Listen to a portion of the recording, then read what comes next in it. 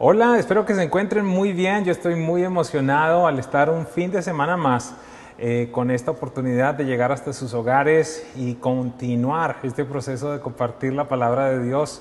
Y evidentemente pues ha sido muy emocionante lo que ha sucedido en las últimas semanas al empezar este proceso de lectura del Evangelio de Juan. Estamos conociendo a Jesús de una manera muy especial, creería yo que de una forma personal. Nuestros niños están pasando un tiempo también hermoso al colorear, al pintar y al sacar de alguna manera lo mejor de este tiempo de lectura en familia. ¿Y por qué estamos haciendo esto? Fundamentalmente porque allí en el Evangelio de Juan encontramos a la persona de Jesús de una manera hermosa, su humanidad, sus reacciones, sus palabras, sus pensamientos. Y pues todo esto lo pudiéramos encerrar en una sola palabra, el carácter de Cristo. Y pues la idea y de alguna manera el fin hacia el cual nosotros nos dirigimos es parecernos cada vez más a nuestro amado Señor y Salvador Jesucristo. Y pues hemos tomado la decisión de hablar respecto a los principios que sostienen la presencia viva, es decir, aquellas cosas que son tan importantes y conforman la cultura organizacional, y llegamos a la conclusión pues que no son otra cosa que el mismo carácter de Cristo Jesús. Así que quiero de alguna manera recordar un poquitito lo que hemos venido hablando, y hay una escritura fundamental que está en Hebreos 1, versículo 3, en la primera parte de ese versículo dice: el Hijo, hablando de Jesús, es el resplandor de la gloria de Dios, la fiel imagen de lo que Él es. Es básicamente, si queremos conocer a Dios, es imprescindible conocer a Jesús. Así que quiero invitarles en este día que vayamos directamente a tratar de descubrir otros 4 principios más que estuvieron presentes de una manera tan especial en la vida de Jesús. Y el punto número 1 de este día es algo que es muy cercano, obviamente, al corazón del Padre Celestial, y es: en presencia viva amamos a la gente. Tenemos que ser muy claros. El tema del amor no es opcional para un discípulo de Jesús, para un hijo de Dios. La naturaleza misma de Dios es amor. La Biblia no nos dice que Dios tiene amor o que siente amor. La Biblia nos dice que Dios es amor. Y seguramente recuerdan en esta semana anterior, allí el capítulo 13, quiero que vayamos allí por un momento, el capítulo 13, versículo 1, dice lo siguiente: se acercaba la fiesta de la Pascua, Jesús sabía que le había llegado la hora de abandonar este mundo para volver al Padre. Y mire tan hermosa esta referencia que deja el Espíritu Santo en este versículo: y habiendo amado a los suyos que estaban en el mundo, los amó hasta el fin. También allí, en ese mismo capítulo, en el versículo 34, Jesús ante sus discípulos dice algo precioso. Dice: este mandamiento nuevo les doy, que se amen los unos a los otros, así como yo los he amado. También ustedes deben amarse los unos a los otros. Si usted va al diccionario para tratar de buscar la definición de esta palabra amor, nos dice que en esencia es un sentimiento, pero la verdad, yo quiero decirle algo: amor es una decisión. Jesús dijo también que donde esté tu tesoro, allí estará tu corazón. Es decir, donde esté lo que te importa, allí van a estar tus sentimientos, tus afectos. Entonces llegamos a una primera conclusión: el amor es una decisión, no un simple sentimiento. Y en este día voy a estar reiterando esta declaración que voy a hacer a continuación. El sentimiento sigue la decisión. Por esa razón, en muchas oportunidades para mí es tan complejo cuando me siento con alguna pareja que me dice: es que se nos acabó el amor.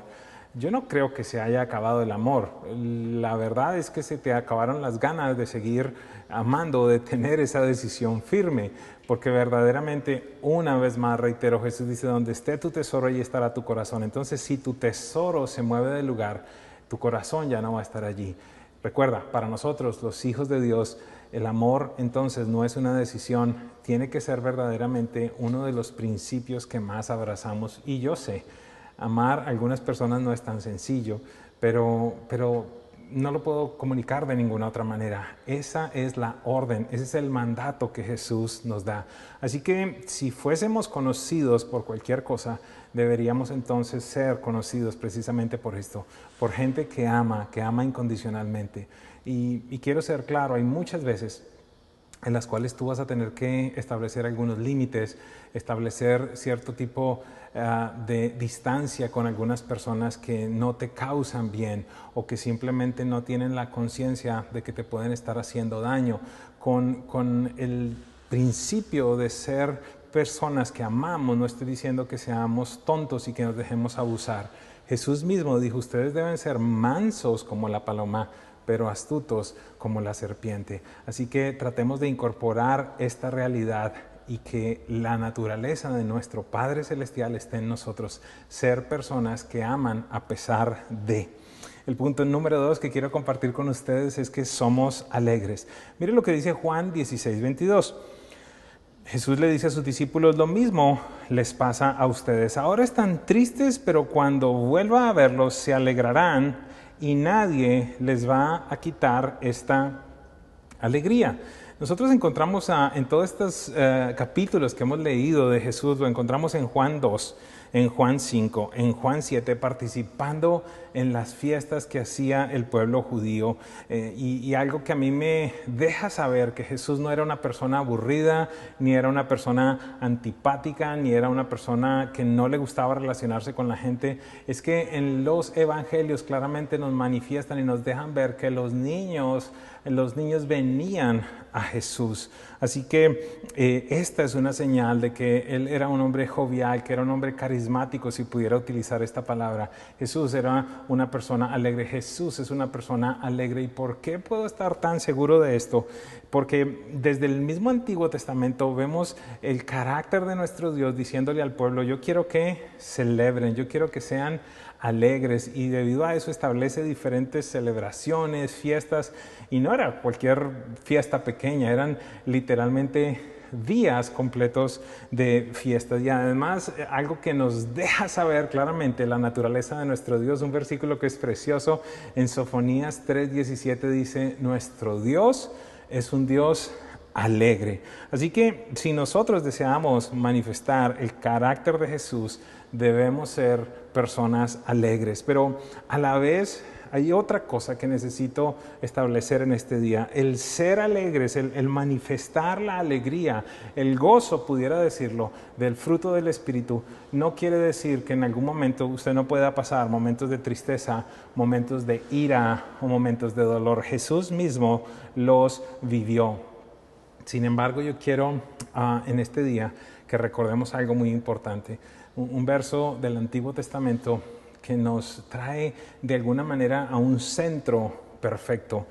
Habacuc 3, 17 y 18 dice lo siguiente, aunque las higueras no florezcan, ni haya uvas en las vides, aunque se pierda la cosecha de oliva y los campos queden vacíos y no den fruto, aunque los rebaños mueran en los campos y los establos estén vacíos, muchos aunque me vaya mal, aunque me ofendan, aunque me traicionen, aunque me duela, muchas veces repite el profeta, aunque no haya flores, aunque no haya uvas, aunque no haya cosecha, aunque no haya olivas, aunque todo se quede vacío, aunque no haya frutos, aunque los rebaños mueran, el verso 18 dice algo hermoso, aún así me alegraré en el Señor y me gozaré en el Dios de mi salvación. Recuerda, aunque pasen muchas cosas, aún así, dice el profeta, entonces me alegraré en el Señor y me gozaré en el Dios de mi salvación. Y entonces aquí llegamos a otra conclusión muy clara. La alegría entonces también es una decisión y no tan solo un sentimiento. Y recuerda, como lo dijimos en los puntos anteriores, el sentimiento va a seguir a esa decisión que en determinado momento tú tomas. El punto número 3 en este día es que somos generosos. En Presencia Viva somos generosos y de nuevo esto simplemente es una manifestación del carácter de nuestro Señor y de nuestro Salvador Jesucristo.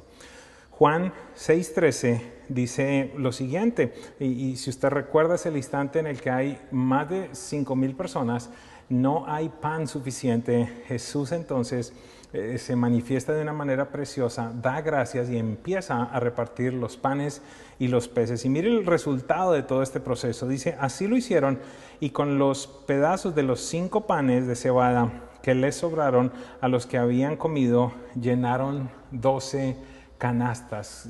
¿Qué le quiero decir? Hay un momento de escasez, Jesús se manifiesta, genera un milagro, y después de que todos se sacian, quedan 12 canastas. No es casualidad que sean 12 y no es casualidad que la Biblia nos diga eso. Una canasta para cada uno de los apóstoles.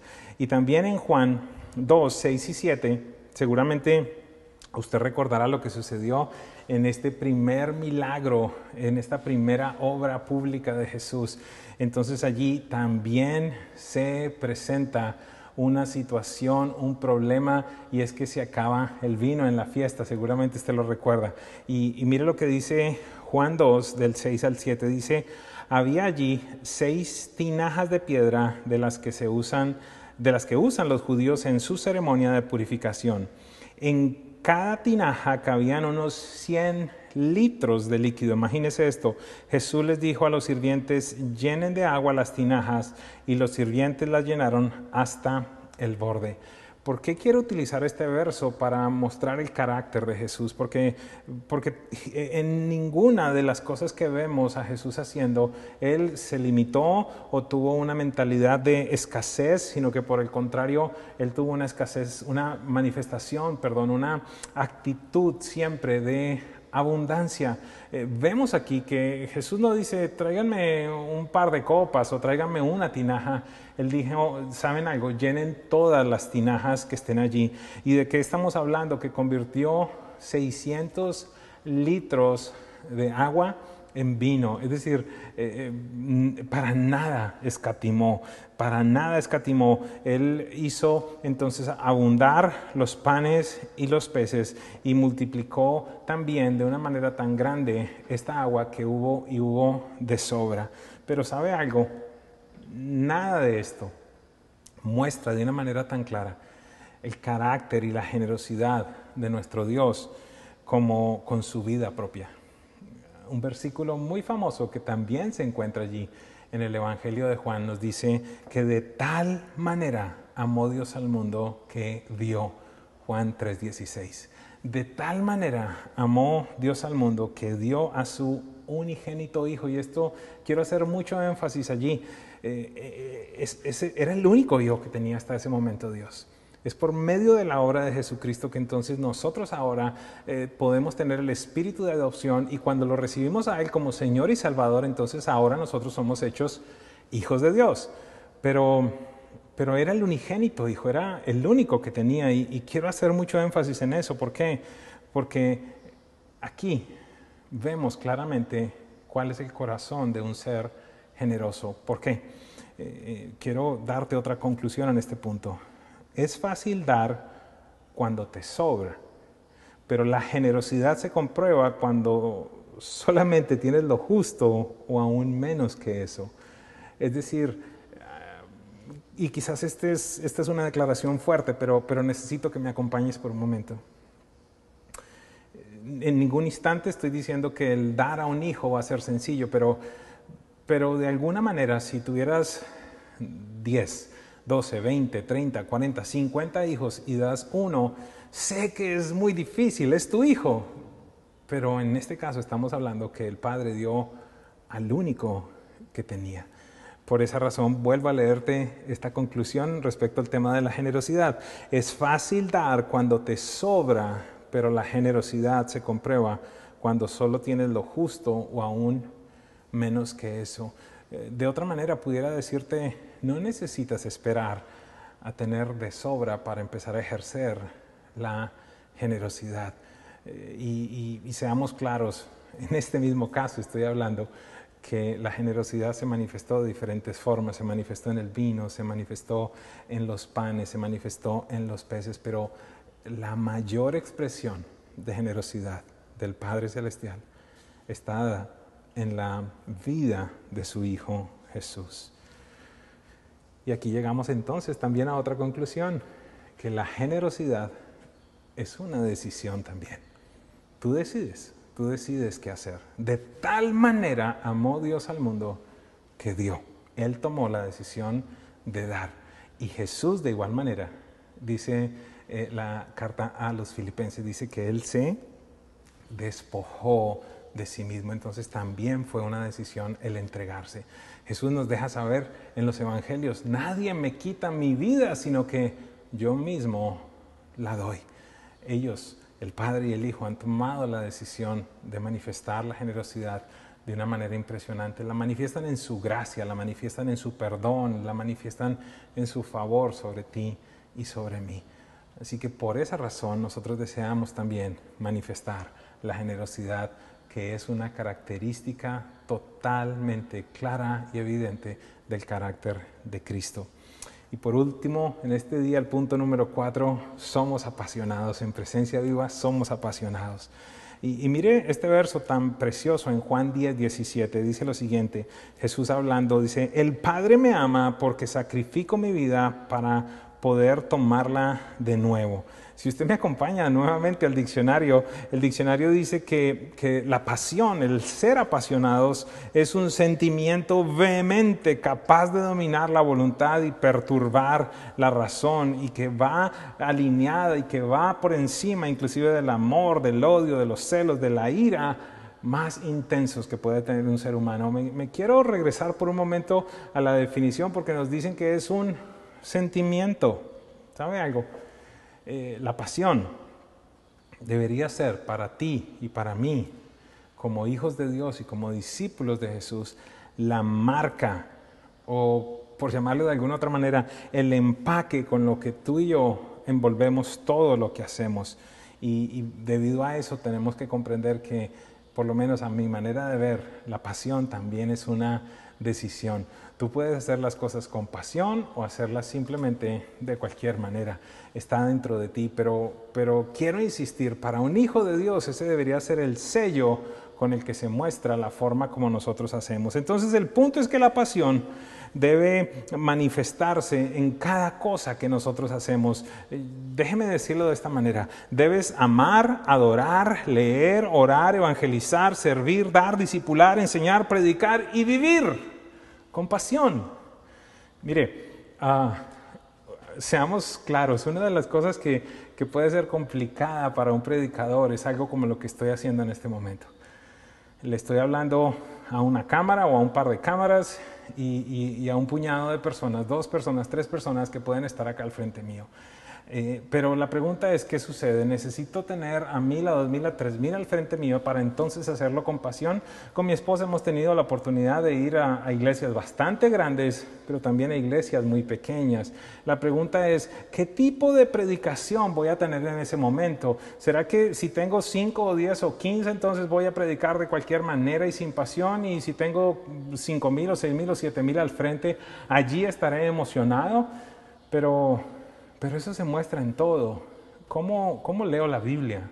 ¿Cómo oro? ¿Cómo me comunico con Dios? Pero también, ¿cómo le sirvo a mi esposa, a mi hija? ¿Cómo le sirvo a mis semejantes?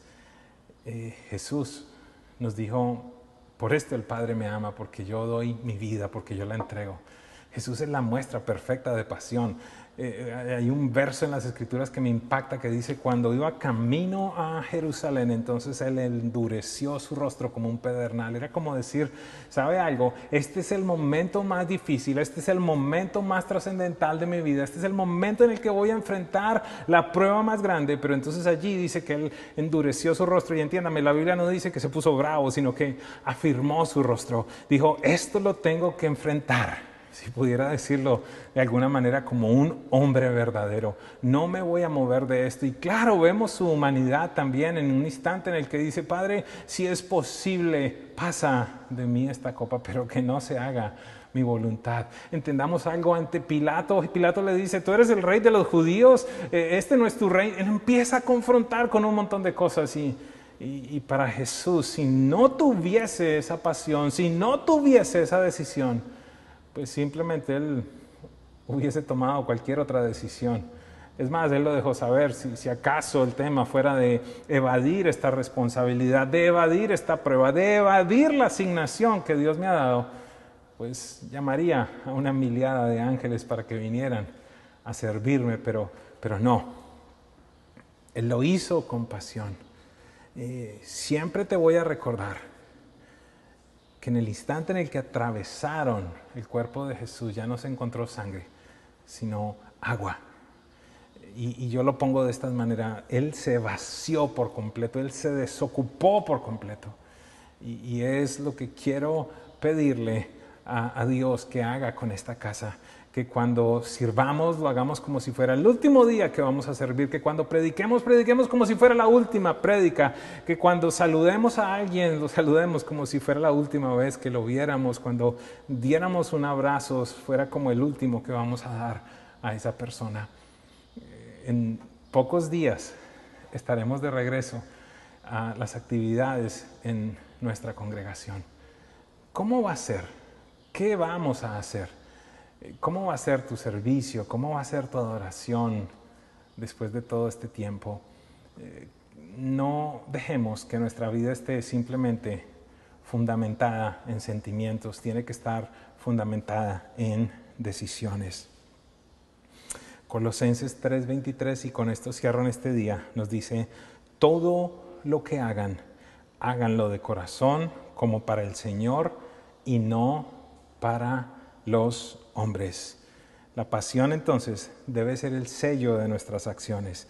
La pasión es una decisión y recuerda, el sentimiento sigue a la decisión.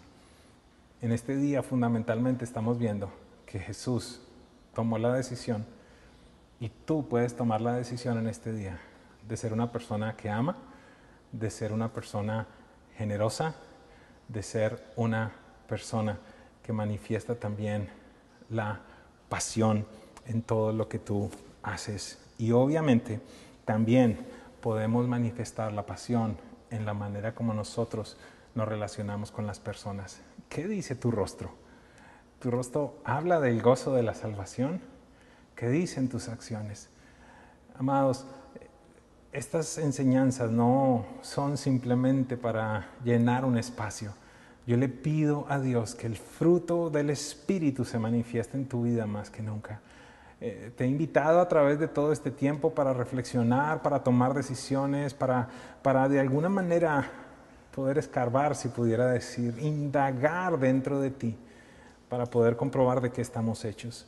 Recuerda, toda la plenitud de Dios habita en forma corporal en Cristo, y en Él, que es cabeza de todo poder y autoridad, tú y yo hemos recibido esa plenitud.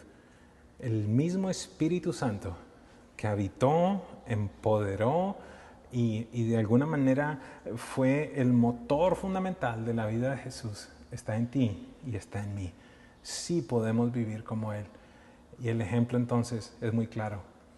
Vamos por donde quiera que vamos, amando, tratando de manifestar la alegría, el gozo. ¿En qué se va a diferenciar entonces el resto de la gente de nosotros? Es muy sencillo entonces estar alegre cuando las cosas van bien, pero es en los momentos de dificultad que el gozo no puede ser robado. Es muy sencillo dar cuando hay de sobra, pero es en los momentos en los que quizás no hay tanto que necesitamos manifestar el carácter de nuestro Padre Celestial al dar generosamente. Y de nuevo, iglesia, que todo lo que hagamos esté envuelto, tenga un sello particular de la pasión. Hacemos las cosas con pasión porque las estamos haciendo para el Rey de Reyes y para el Señor de Señores. Quiero orar por ti en este día y quiero pedirle a Dios que manifieste de una manera sobrenatural su presencia allí donde quiera que tú estés. Y este es un excelente momento precisamente para poner en práctica todo esto. ¿Con qué actitud estamos viniendo a nuestra reunión?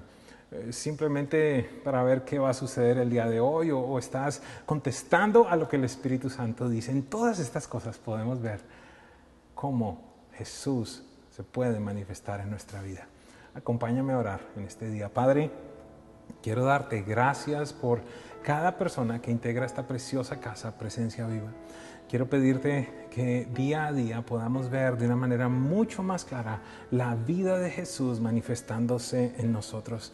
Señor, de forma especial yo quiero pedirte que tal cual tu Hijo Jesús lo hizo, abras nuestros ojos, abras nuestro entendimiento para que podamos comprender todo lo que tú ya nos has entregado por medio del Espíritu Santo que habita en nosotros. En este día yo quiero declarar palabras de bendición sobre cada persona que integra esta casa espiritual y declarar, Dios, que tú harás cosas maravillosas por medio de sus manos, por medio de sus brazos, por medio de sus palabras y aún sus miradas. Dios, que sea tan impresionante que las personas no tengan otra respuesta sino entender que en nosotros está el Espíritu de Dios morando, Señor. Te doy gracias. Iglesia, yo te bendigo en este día. Te bendigo con paz. Te bendigo con la capacidad de soñar por un futuro nuevo y aún mucho mejor de lo que hemos vivido en el pasado. Oramos en el nombre de Jesús. Amén y amén. De igual manera, quiero tomar un momento en este instante para hablarle a aquellas personas que quizás nos están visitando por primera vez. El plan de Dios es hermoso. El plan de Dios es estar en total intimidad con la humanidad. Sin embargo, algo sucedió. El pecado nos separó de Dios, pero en su gran amor, en su infinita gracia, Dios se encargó de resolver este dilema. Envió precisamente a Jesús, a su único Hijo. Y dice la Biblia en este versículo que precisamente en este día estudiábamos, que de tal manera amó Dios al mundo que dio a su Hijo para que todo aquel que crea en Jesús no se pierda, no esté separado de Dios, no esté apartado de Dios, sino que tenga vida eterna. ¿Qué significa la vida eterna? Te lo voy a resumir en 2 puntos muy sencillos. Número 1, que a partir de este día, cuando tú tomas una decisión en tu corazón de recibir a Jesús, al reconocer que necesitas de un Salvador, entonces eres hecho un hijo de Dios. Empiezas a disfrutar lo que la Biblia llama una vida abundante. No te confundas, por favor. No es mi intención confundirte. No te estoy hablando de una vida sin problemas. No te estoy hablando de una vida donde todo es color de rosa. En ningún momento hablo de eso. Hablo de vivir acompañado de tu Padre Celestial, con la fortaleza que solo proviene de Él. Así que Dios nos da un regalo que es para acá, para la tierra, para disfrutar ahora, pero de igual manera, y quizás aún más importante, nos garantiza cuál será nuestro destino al morir. La pregunta que te debo plantear en este momento es, ¿sabes a dónde irías si murieras en este día? ¿Estarías con Dios o estarías separado de Dios? La Biblia entonces nos deja saber que cuando tomamos una decisión por Jesús, cuando reconocemos nuestros pecados, cuando pedimos perdón y le invitamos a que venga a vivir en nosotros, somos perdonados y podemos tener la seguridad de nuestro destino eterno con Dios. Si acaso tú deseas tomar esta decisión en este día, yo quiero pedirte que me acompañes a hacer una oración muy sencilla. La Biblia dice que nosotros debemos confesar con nuestra boca, creyendo con nuestro corazón que Jesús es el Señor y entonces seremos salvos. Acompáñame en este momento si deseas tomar esta decisión. Repite conmigo: Padre Celestial, te doy gracias por permitirme entender que necesito de un Salvador y que soy un pecador. En este día reconozco mis pecados y pido perdón. Señor Jesús, ven a morar a mi vida y hazme un hijo de Dios. Te doy gracias por perdonarme y reconciliarme con Dios. Amén. Te felicito. Esta es la decisión más importante que has tomado en toda tu vida. ¿Sabes algo? De la misma manera como los bebés en un hospital nacen, pues ellos no son dejados allí, sino que tienen que ser llevados con sus papis a una familia. Y eso quisiéramos de alguna manera manifestar para ti. En este momento, si nos estás viendo en YouTube o en Facebook, van a aparecer allí los links para unos salones especiales de Zoom. ¿Por qué razón? Porque queremos conocerte. Y si de alguna manera tal vez tienes alguna necesidad, tienes el interés de que alguien ore por ti, compartir contigo o posiblemente comprender de una mejor manera o profundizar en esta decisión que has tomado en este día, quiero pedirte que ahora mismo entonces te dirijas a estos enlaces porque hay alguien que está esperando por ti, para acompañarte y para empezar a caminar esta nueva historia en la familia de los hijos de Dios. Yo te bendigo y te felicito por esta decisión que has tomado en este día. Decisiones. Definitivamente esta enseñanza tiene el perfecto nombre, porque para poder vivir estos 4 principios, tú y yo, más que nunca en este tiempo, necesitamos tomar la decisión de vivir estos 4. Así que te animamos en este día a que tú puedas en la casa, en el trabajo, con tus vecinos, aprovechar este tiempo más que nunca para demostrar un poco de lo que has recibido en este día como gran enseñanza. Recuerda que no estás solo, recuerda que tienes una familia aquí en nosotros y que pronto anhelamos volver a vernos contigo y poder vivir algunos de esos principios, o por qué no todos, porque definitivamente eso es lo que quiere Dios acerca de esta casa, que rija los principios de vida, los principios del carácter de Jesús. Así que te damos gracias a ti que nos estás viendo, por conectarte con nosotros, por permanecer juntos durante este tiempo. Te bendecimos ahí donde quiera que estés y te damos nuevamente las gracias por ser parte de la historia de esta casa. Nos vemos pronto.